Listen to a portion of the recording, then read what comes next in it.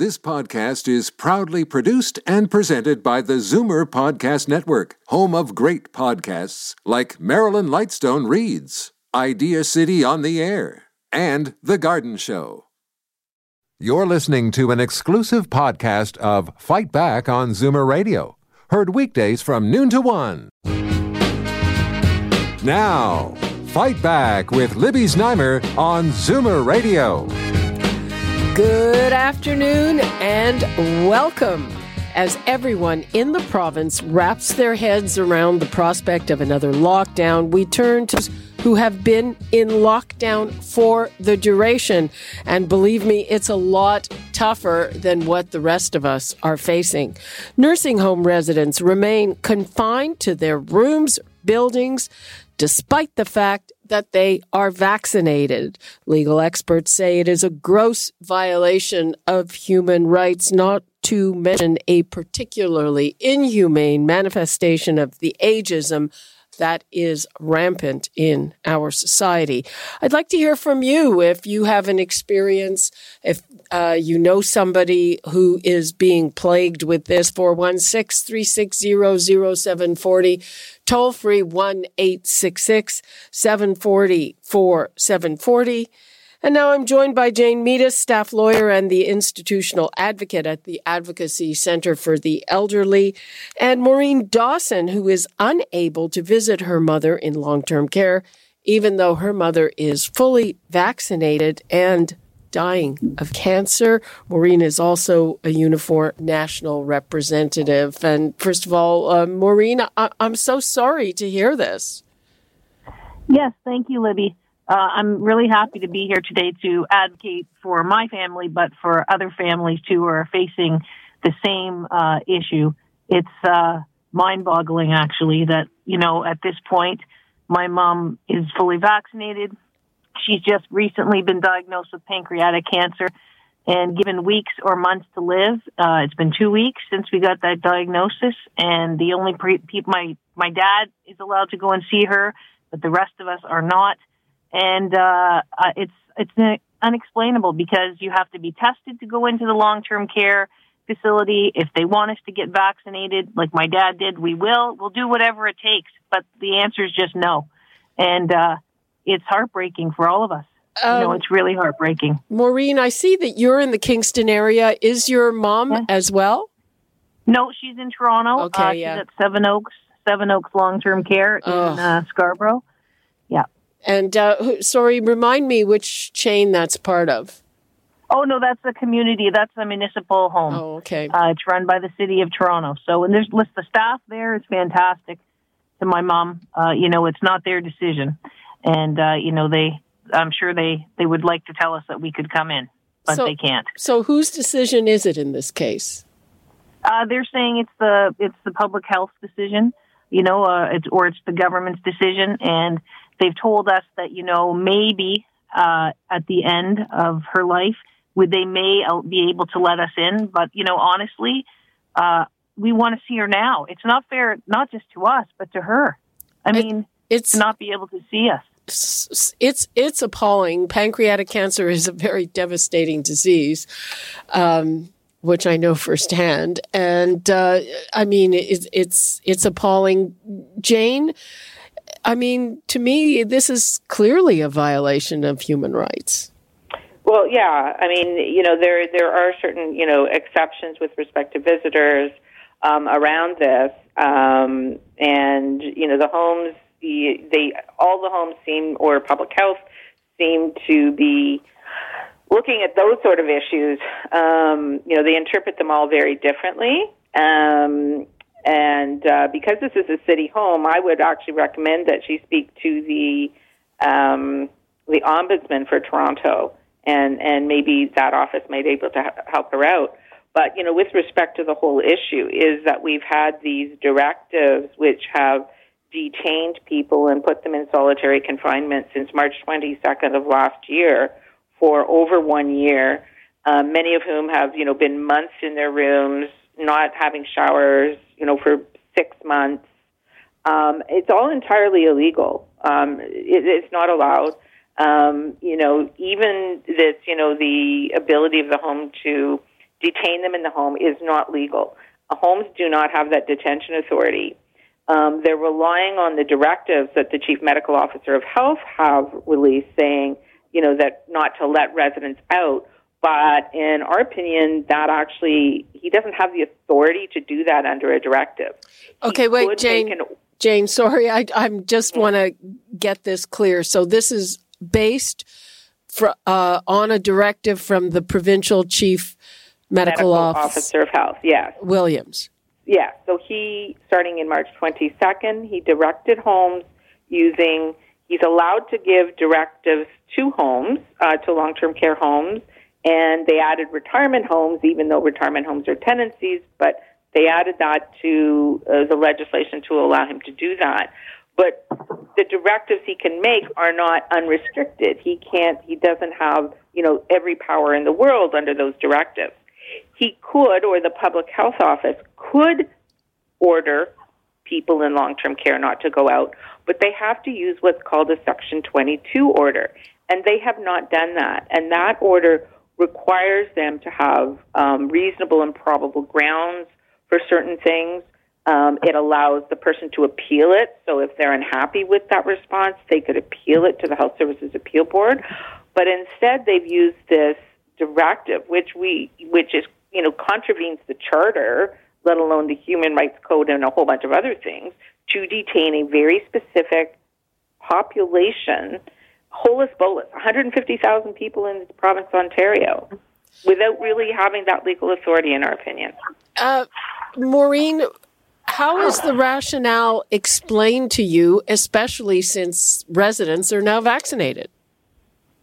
The rationale is just that that's what they've been told by, that's the directive they're under, and that even though they, understand the issue and they, have sympathy for us and empathy, that they cannot change that. And even at the end, when she's likely, just before death, they can't still promise us that we'll be able to get in. And, I've lost, I don't know how many nights sleep thinking about this. I mean, it's awful. It is certainly awful. I mean, Jane, at this stage of things, even hospitals let family members in. They didn't in the first wave, but it's mind-boggling. It is mind-boggling, especially since there is very clear evidence, given that, the number of outbreaks in long-term care have dropped, significantly, and homes that do have outbreaks, it's in staff, not in residents. And so, they're claiming this is to keep the residents safe. Well, the residents are safe. They've been vaccinated. This was what they were telling us, is that once the residents were vaccinated, everybody would be okay. And yet they're still clinging to this, entirely inappropriate directive, and saying that, not only can people not come in, but they, residents can't go out. They're still being detained in their room. And it's ridiculous. I mean, the province is going into lockdown. That's because the rest of us are not vaccinated. Not the long-term care home residents. They're okay. But they're still under more strict control than the rest of us will be. Well, yeah. And, it's been shown that outside is more or less safe to begin with. And it's encouraged. Maureen, is there any response to that? Well, it's funny because I said to my dad, who is allowed to visit, could she come outside to see us? I mean, and she's not really in a great condition to do that, but they could be possible. So a week or 2 weeks ago, when she had to go to the hospital to get the final test that told us what was going on, the nursing home is right near Centenary Hospital, like close. So my dad decided that they would put her in the wheelchair, walk her across the parking lot to the hospital. And my son, who's her grandson, he went over just to make sure my dad didn't have any issues. So he was outside, but that's the only time she's been allowed outside, is to go to the hospital. And he just happened to go so he could stand back 6 feet and, talk to her for 5 minutes while she was walking to the hospital. So, but otherwise, no, they don't want them going outside. And again, with this whole thing, there's been so many families who've been affected. In the beginning, when people were dying from COVID inside, and the government kept talking about this iron ring, and now the iron ring is the opposite. It's keeping people who are well, not allowed to go out. Now they should be able to go out. They could loosen it a little bit to allow for, people to visit, to go outside, to get some fresh air. And I'm not just talking about my mom who's sick, but the people who aren't, who've been inside for a year, just to get some sunshine and, vitamin D, anything, to be able to see people. It's just, I can't even believe I'm in this position. Of course, I'm not the only one, but when it hits you, it's just like, wow, it's like a race against time here. I'm in a race against time, and I'm not sure I'm going to win this race. So the other, to me, irony is, so they're keeping residents in despite the fact that they're vaccinated, and they're saying it's a safety issue, but they are not requiring the people who work there to get vaccinated. Yeah, I don't think it's mandatory. It's not mandatory, and there's a very large percentage of them who are not vaccinated. The last time I looked, it was around 30%. It might be different now, Jane. Yeah, there's a number of issues around the vaccination. Certainly there's issues around vaccination hesitancy with staff. We certainly are still hearing about staff who are unable to get vaccines. They're still waiting for vaccines. And there's been issues around the way that it was rolled out for staff. So in some places, staff were required to go elsewhere, or, if you worked the night shift, you had to come in, the next afternoon. And so they haven't made it easy. They haven't, and a lot of the homes haven't had the kind of town halls or individual explanations to staff to make them understand what the vaccines are, et cetera. So I think there's still work to be done in that area so that we make sure that as many of the staff are being vaccinated. But this issue of, you can't do it because the staff aren't vaccinated, well, that shouldn't prevent the residents. The residents aren't going to be, the staff have been able to come and go over a year. It's time for the residents to go out. They are legally being detained, and it shouldn't happen. Is there some kind of legal challenge that you're contemplating, Jane? Well, there's been one case that went to the Human Rights Tribunal, and it was started last summer, and it was a child who lived in a group home, and the parents were being prevented from visiting them. Under what legal authority they had, I have absolutely no idea.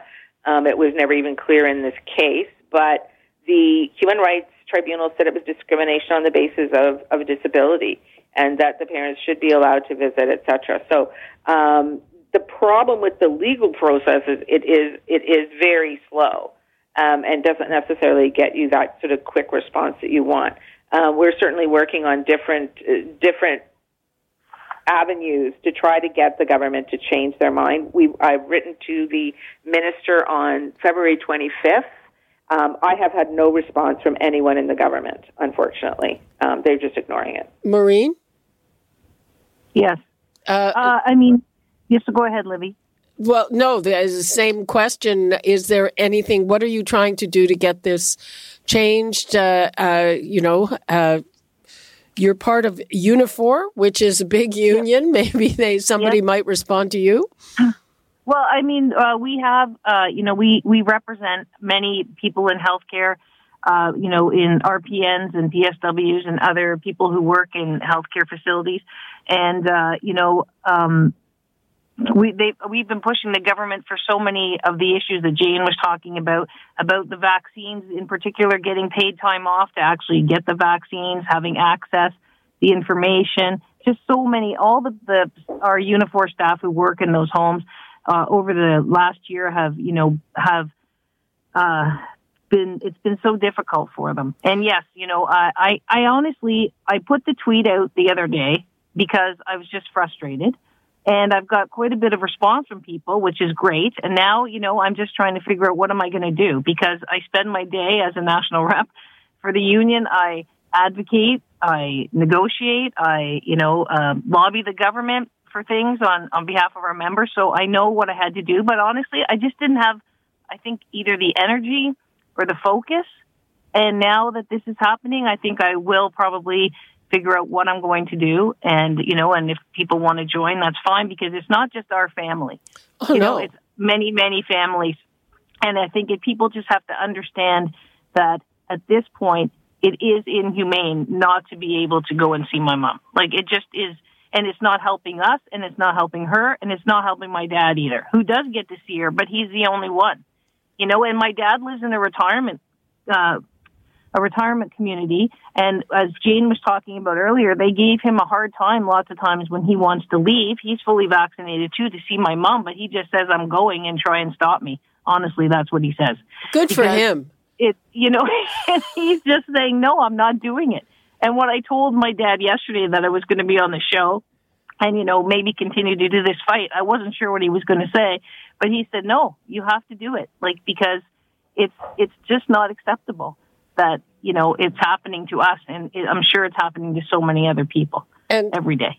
I thank you for doing this. And Jane, do you have anything else contemplated? If the government is not responding, I mean, Williams does all those briefings, could be asked while he's live on television, but... Yeah, well, both the Minister of Long-Term Care and the Premier have been asked questions about this, and both of them have indicated that they are not going to make any changes at this point in time. So we do have to look at the legal avenues. Part of the problem is that many people, you have to remember that these people do live in long-term care, and they often are fearful of taking action against the home that they live in. And I applaud her father. I think that, I often will tell my clients that they don't have any legal authority to stop you, and the police have no authority to bring you back if you want to walk out and go wherever. So, that it may be self-help that ends up, fixing this. We'll have to see. Okay. Maureen, again, I'm so sorry to hear this, and I hope that you do get to see your mom sometime soon. Yes, thank you. I do too. And thanks for having me on, because I think it's a really important issue for everybody right now. And we'll keep at it. And Jane, thank you so much. Thank you. Okay, we are going to take a break, and we're going to come back with another type of threatened legal action against the government on all of this. This one, growing number of people are really angry and frustrated over that 4-month interval between a first and second dose that was mandated by the National Advisory Council on Immunization. We will talk about that when we come back, and let me give the numbers, because I've certainly been hearing from a lot of people about this. 416-360-0740, toll free 1-866-740-4740. We'll be right back. You're listening to an exclusive podcast of Fight Back on Zoomer Radio. Heard weekdays from noon to 1. Fight Back with Libby Znaimer on Zoomer Radio. Welcome back. Boy, I have rarely seen our phone lines get jammed so quickly. And we're talking about a decision that's been controversial from the start. And now there is a threat of legal action. There's a growing backlash against the decision to delay second doses of vaccine for 4 months, especially for older people. There's no evidence to confirm this is safe or effective. And NACI, the National Advisory Council on Immunization, made this decision based on modeling.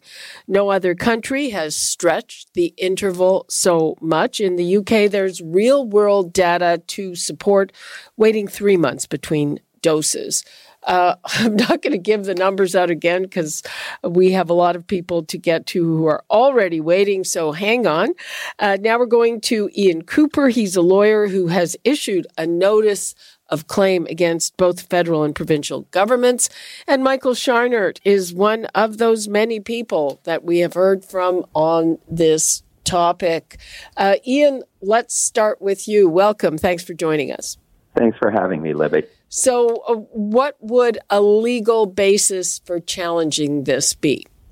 Well, without going too far into the weeds, in simple terms, we have a group of people who agreed to receive the Pfizer vaccine, They signed a consent which said, I've read the vaccine information sheet and agree to, on that basis, receive the shot. The vaccine information sheet said in note 3 places, this is the schedule for receiving your booster, 21 days for the Pfizer shot, 28 days for the Moderna shot, and, spoke of, you need to come back for your appointment. And I think made quite clear, I suppose they could have done it in 24-point font with, capital letters, that it was very important to get the booster shot, and this was when you would be receiving it. Many of the seniors who have reached out to me, but my 2 clients in particular, asked at the vaccination clinic, because they had been reading about shortages and delays, and said, are you sure that we have a firm appointment? And they were assured at the clinic site that, yes, they did have a firm appointment for 3 weeks hence. March 15th rolls around, the province opens up its registration portal, and suddenly all of these seniors, and my clients included, are informed that their scheduled boosters have been changed to sometime in the next 4 months. Some people have actually received appointments. Some people were just canceled and left in limbo. I've heard from people who didn't know that their appointment was canceled because they're not on email all that often, showed up at a vaccination site in the cold, in the rain, and waited around to be informed that, sorry, your appointment was canceled. So this is a basic situation where these people agreed to receive the treatment based on certain conditions. They were given oral and written assurances that the conditions would be honored, and they have not been. And so there's issues of collateral contract, detrimental reliance, medical battery, and in terms of remedies, without going too far down the rabbit hole, the province, can be compelled to give them what they're seeking, which is their second shot, in a timely manner. We've got a ticking clock, so our hope is that both levels of government simply say, look, we did this in the fog of war, we made a mistake, this, the science is clearly pointing towards the elderly and immunocompromised needing to get that booster, or else they won't have a good immune response, and fix the problem, in which case they could render it moot. Michael Scheinert, so what are your concerns? How old are you, and did you get that first dose? Thanks, Libby. Thanks for having me. I'm a 77-year-old married man living in Toronto. It's just not my concerns that I wish to reflect, and I'm not really calling about myself. Okay, yeah, but we're interested in yourself. That's why we have you on. So why don't you tell me about your situation? Then I'm going to tell you. I'll tell you very clearly that, number one, this decision was a political decision. It was not a medical decision, and it was simply based on the fact of the lack of vaccine. That's why, in this particular case, Canada is a complete outlier. There is no other country in the world that has changed the prescribed scientific protocols. Because you have a political problem, it does not give you license to change the science. And that's exactly what we've done. The World Health Organization, the Center for Disease Control, Canada's chief scientific advisor, let alone the manufacturers of Pfizer and Moderna, have not endorsed what Canada has done. Okay, Michael. Can I just make one quick point? We've used the excuse. You've heard from Premier Ford, and you've heard from the Prime Minister that we're going to get vaccines into people's arms, and we're going to give them some measure of protection. They cannot tell you what protection I will have at the end of 4 months. They cannot tell me what protection I will have after the second dose of vaccine is given at that time.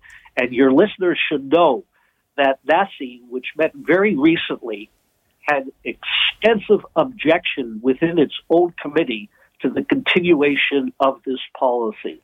Okay, Michael, thank you for sharing that with us. Let's go to Gary in Thornhill. Hi, Libby. Thanks for having me. So what's your situation? How old are you? Well, Libby, I'm 80 years old. I'm a cancer survivor. I have COPD. I've got AFib, atrial fibrillation, and I got high blood pressure. So my immune system, I'm feeling fine, by the way, but my problem is that I'm doing everything that I can, like thousands of other seniors like myself, to try and stay away from to follow all the protocols that have been set out. You know, love to hug my grandkids. I haven't been able to do that in over a year. I've been told that I have to wait for 4 months for my second shot. And as Michael said, my efficacy is dwindling for every day beyond the 21st or 28th day that the manufacturers themselves are willing to put as an expiry date on their vaccines. It's very frustrating for me. As I say, I'm doing everything I can, but the government is putting me in a very, very compromising position. And I feel that I'm losing control of my own ability to fight this disease and fight the government at the same time. It doesn't make sense. Okay. Ian Cooper, I mean, what about the argument that there's simply not enough supply to go around? I mean, they made this decision, presumably, to get a first dose into people, as many people as possible. Does government have the right to do that? Well, so I think we're talking about three separate groups of people. If we're talking about, I'll give you the easy one first. Young, healthy people, where the evidence seems to suggest there was a CDC study that spoke about 80% efficacy in working age adults in, I believe it was a healthcare setting, and that's from the first shot. Well, that's very comforting if I'm a working age adult, which I am. And if I am in a position where I can get that protection, I may make an informed decision to say, you know, either I can stay working from home and limit my social contacts and wait until supply opens up, which will be after the U.S. is done vaccinating its population sometime in the summer, or I can go and get my one shot now and participate in what is an experiment. And Canada is the only country in the world that's doing it, this 4-month experiment. Exactly. Right, but do they have the right to do that? So they do if people are giving their informed consent. It may not be a good public health decision, but it's certainly defensible, and I think it may be a good public health decision. The next basket of people are people who are older, have no other choices, are in the highest risk group, probably should be getting that second shot in a timely fashion, and I think they should because they're at the greatest risk and they get the least benefit from the first dose. But again, if they're giving their informed consent, then you know, we're having a policy conversation. The group of people who I'm talking about are, and this is my clients, are people who said, I would not have gotten this first shot. I would have waited till this summer so that I could have gotten it in the manufacturer-approved timeline.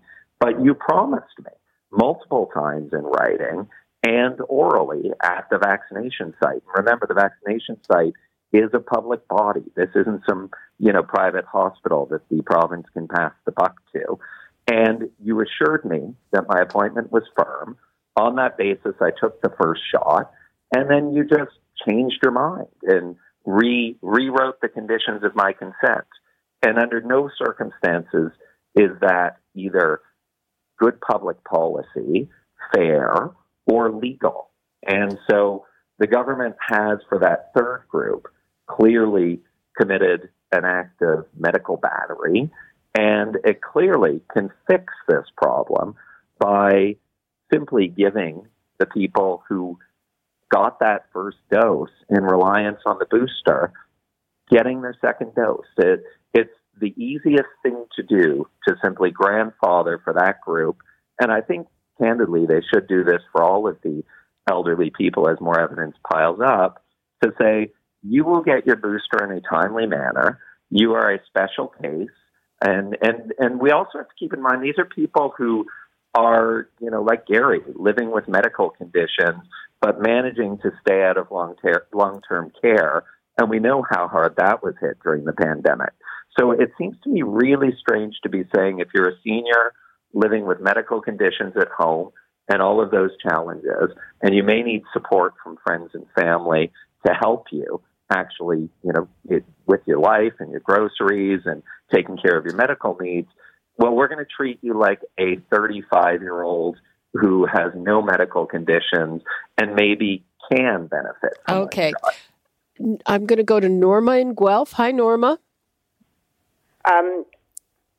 I'm living in Guelph, and the health unit here is doing a wonderful job of getting the vaccines out. However, I was a little bit appalled after I received my booster about a week and a half, not my booster, but my Your vaccine. first shot. Yeah, the first shot about a week and a half ago, when I inquired on my way out about an appointment for the booster, I was told that it could be up to 6 months before I would receive the booster, and that I would get a call from the health unit with an appointment somewhere between 4 and 6 months. Wow, I've never heard that. Yes, are you? And I'm not the only person who has heard this. Some people I've talked to have received this directly from the employees in the health unit office. We'll have to look into that. 4 months was bad enough. Yes, I just thought I would make people aware of this, and I think that they should be making an effort to ensure that people who are seniors are getting their second dose a little bit earlier than 4 months.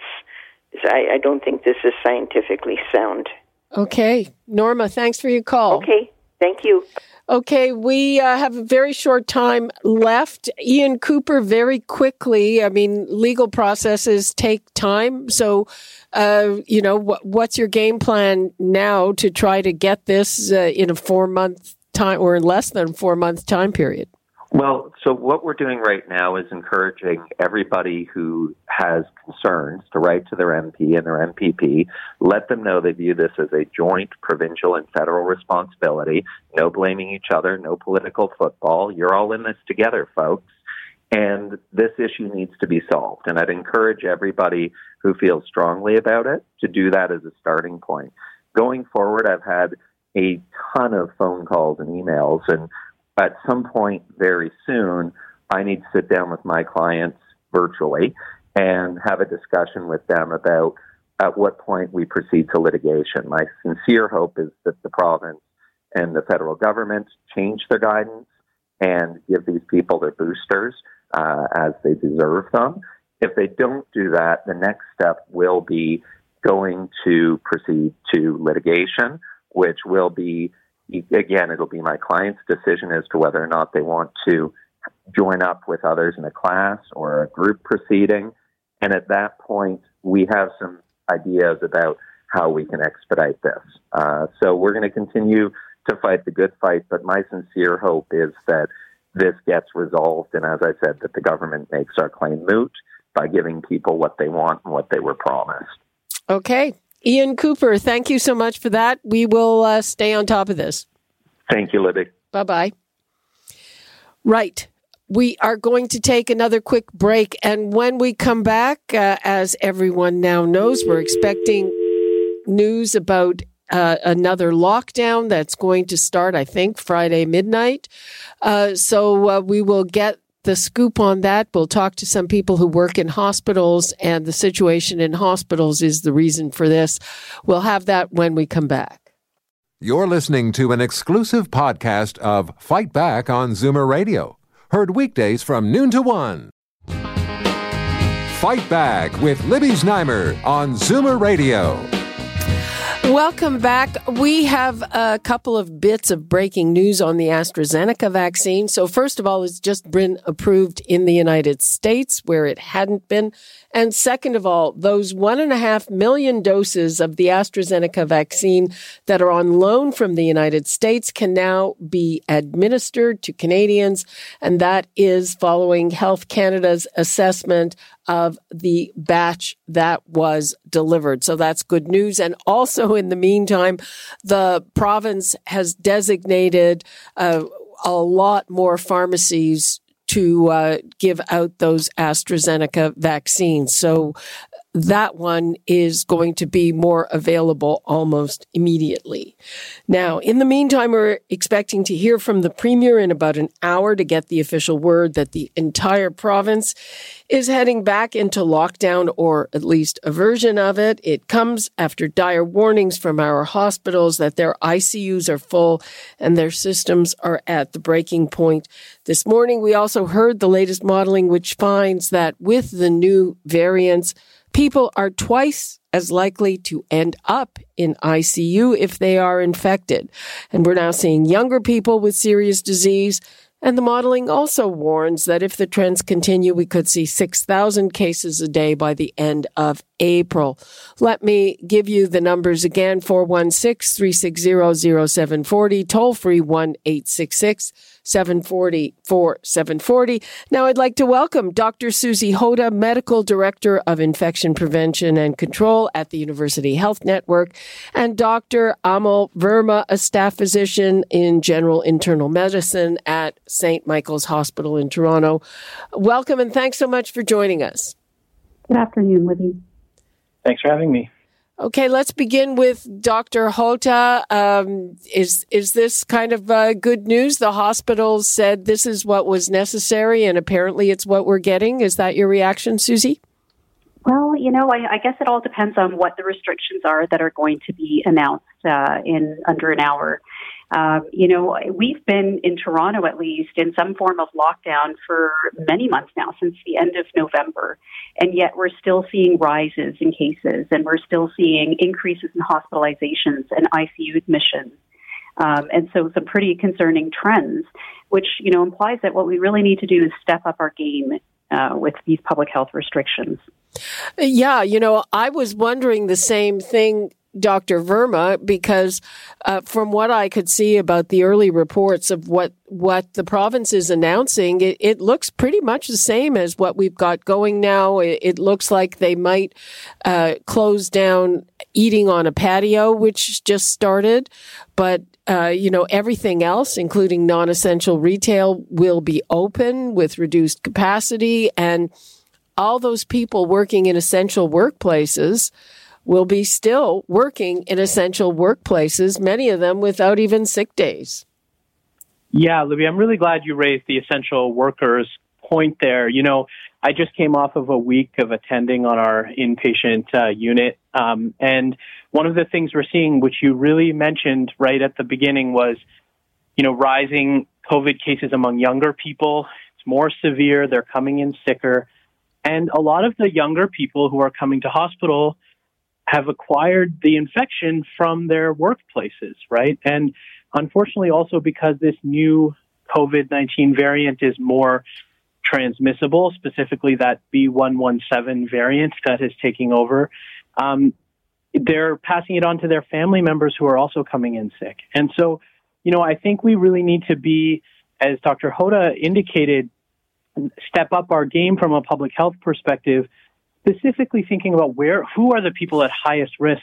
What are we doing? What do we need to do differently? And I think those essential workers, we really need to think about how we can reduce transmission in workplaces and support those people to prevent that kind of spread, because otherwise we're not going to be able to get control of this thing. Dr. Hota, what's going on in the ICU at UHN, or the ICUs? Well, ICUs are seeing numbers of COVID-19 patients that we haven't seen so far in this pandemic. Across the province, there are 430 patients with COVID-related critical illness. So it's important to realize it's not just the acute phase of the illness that's important. It's the fact that people end up in the ICUs for a prolonged period of time. And that's, about a quarter of the beds that we have available in ICUs within the province. And what worries me the most is the rate of increase. So, with 43 new patients coming in over the last 24 hours, that's a lot of people, that new cases of COVID-19 coming into our ICUs. So, this is the real bottleneck in the system. We have, some physical capacity. We have the equipment to care for people, but I really worry about having the people to care for our patients in the ICU setting. And we're seeing that across the board in the province. my hospital, we see some of the sickest patients and those that require, the absolute top level of support in intensive care units. And we're seeing that increase too, and younger people requiring that kind of care. Right. And I forget the name of that specialized care, but it's specialized machinery that's not necessarily available everywhere, right?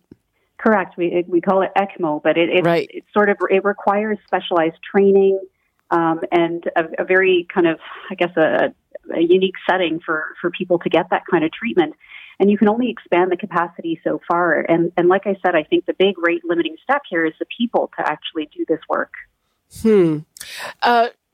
Dr. Verma, I mean, what I'm hearing from both of you is that something has to be changed or the lockdown has to be stepped up. But do you have a specific idea of what is necessary?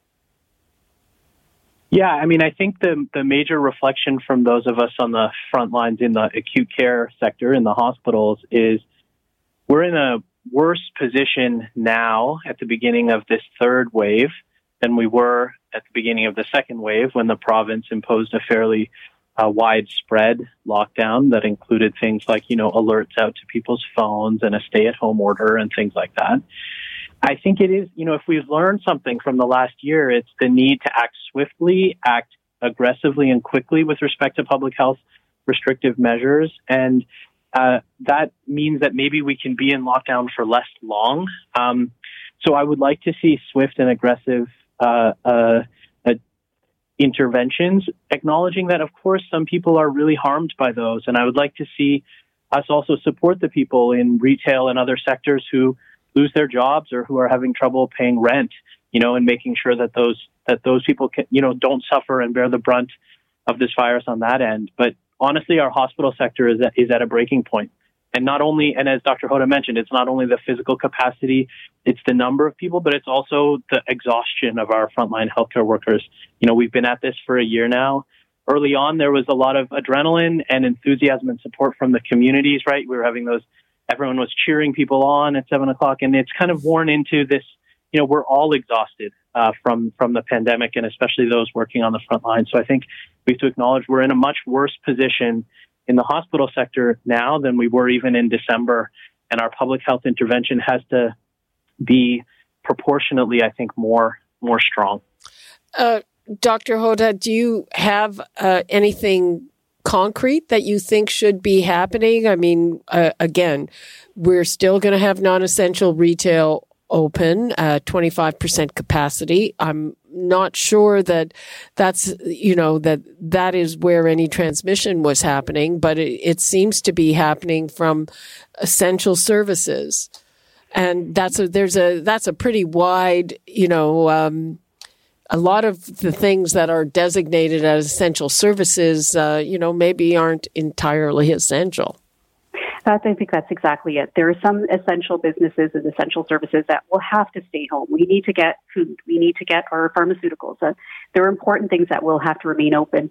I think it's really looking critically at what is truly designated as essential now.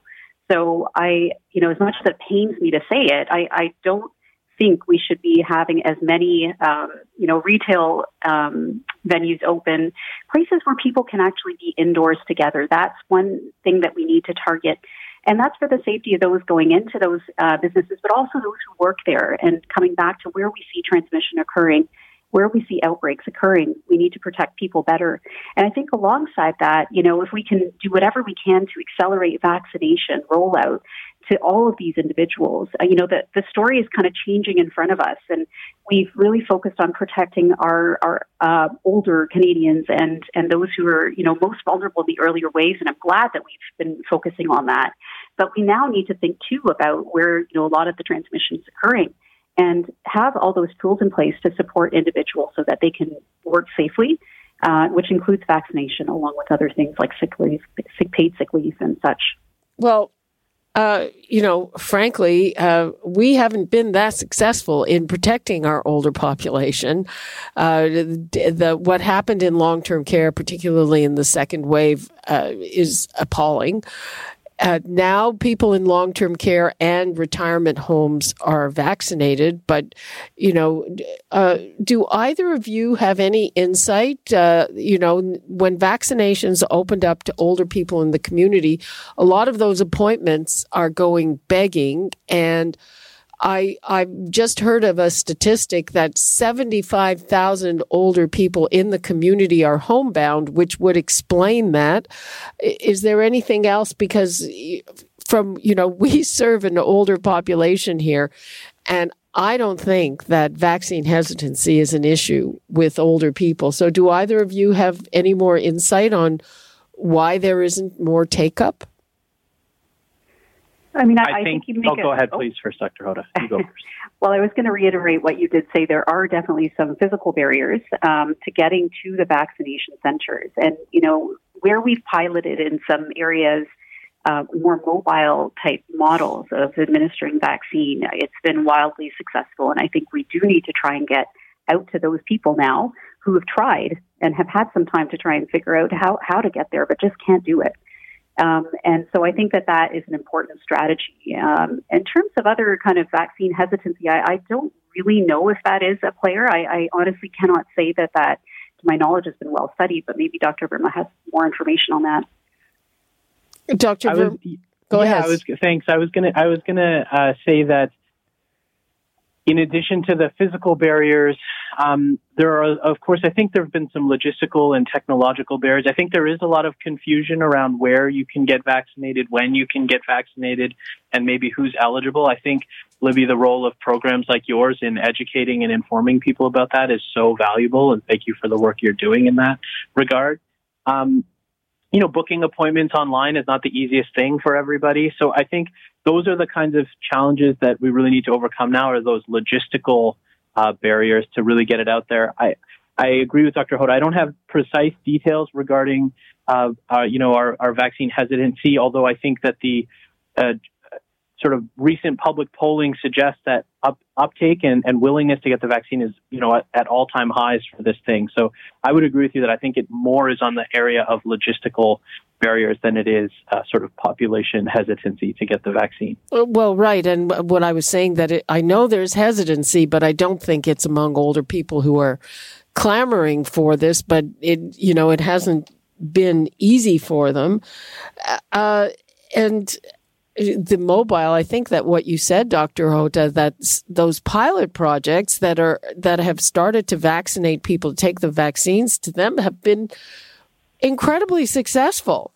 And I guess we're not that good at scaling things up. Now people are also talking about whether the people in the most dangerous areas, especially here in Toronto, are the ones getting vaccinated versus those who live in neighborhoods where there isn't that much transmission. Yeah, I do think that's an important consideration to make. Like, we should be prioritizing, right? And when we're prioritizing, a scheme was created to target people who are most vulnerable from the harms of COVID-19. But I think as part of that, you do also have to consider where is it circulating most and who are those at greatest risk of being exposed within those groups. So, I'm all in favor of trying to do that. I do understand that, we're trying to be equitable across the country, and that may not be very palatable. But if we think about how we want to slow transmission and eventually stop transmission across this country, it really needs to target those areas where we're seeing the most transmission. And what about in the province? People are saying, why are we sending vaccine to Kingston? Yeah, we don't want to neglect any area. Eventually, we have to get coverage everywhere. But I think maybe when we talk about proportions of what are allocated to the different areas, we do have to think about that proportionality for sure. And, the other part of it, too, is we're at a point where we're having to think about public health restrictions across the entire province, because we recognize that, you can't get too granular in terms of rolling things out regionally. People move. And there's that consideration as well when you kind of develop these policies about how much you're going to allocate for vaccines. You have to take that into consideration, too. That is one of the things that might change. I have a final question, sort of hesitancy. I started this with some breaking news on AstraZeneca, And I'm wondering if you think of all the back and forth on that is going to affect the take-up of that particular vaccine. And what would you say to people? I mean, I've even heard from people saying, oh, wow, we had a first dose of AstraZeneca and now we're worried. Dr. Verma? Yeah, I think you're right that people are worried. I've had family members contact me and say, should I wait for a Moderna or Pfizer vaccine rather than AstraZeneca? I think what we've learned about the AstraZeneca process is that this is actually a bit of a success story in some ways of detecting rare events and a failure story in terms of the way it's been communicated to people, right? And I think that's part of just people moving really quickly with the pandemic. But here's what we know about the AstraZeneca vaccine. It's effective. It's very, very effective at preventing death or hospitalization from COVID-19, nearly 100% or 100% in the clinical studies at preventing those severe complications. And it has now, we believe, a very rare side effect of having blood clotting. We haven't seen that side effect yet in Canada. I think it occurs at a rate of about 1 in 100,000 people. We've had about 300,000 or even more receive the AstraZeneca vaccine in Canada, perhaps a lot more in Ontario, and no one has yet had that event, but it's probably a real but rare risk. And so in older people who are at much higher risk of COVID-19 and suffering its severe consequences, the risk-benefit is overwhelmingly in favor of taking the vaccine. And so my advice to my friends and family members is take the first vaccine that's offered to you, including AstraZeneca. Okay. Susie Hota, Dr. Susie Hota, I'm going to give you the last 30 seconds. Yeah, I mean, I think we're at a really vulnerable point in the pandemic right now, and we need to step everything up. That means public health restrictions, reducing your contacts with other people, and also getting vaccinated. And for those who are really kind of sitting still on the fence about what to do with it, I completely agree with everything that Dr. Verma said about getting the first vaccine that is offered to you. And this is a time-dependent thing that we need to act on now. So I really hope that people feel comfortable with that message now. Okay. Thank you so much, Dr. Susie Hota, Dr. Amal Verma. Happy long weekend. Happy Easter if you are celebrating. We appreciate your time. Thank you. Thanks so much, and to you. Thank you. And Free for All Friday is coming up with Jane Brown guest hosting tomorrow, the original, the best Free for All Friday. And that's all the time we have for today. You're listening to an exclusive podcast of Fight Back on Zoomer Radio. Heard weekdays from noon to 1. This podcast is proudly produced and presented by the Zoomer Podcast Network, home of great podcasts like Marilyn Lightstone Reads, Idea City on the Air, and The Garden Show.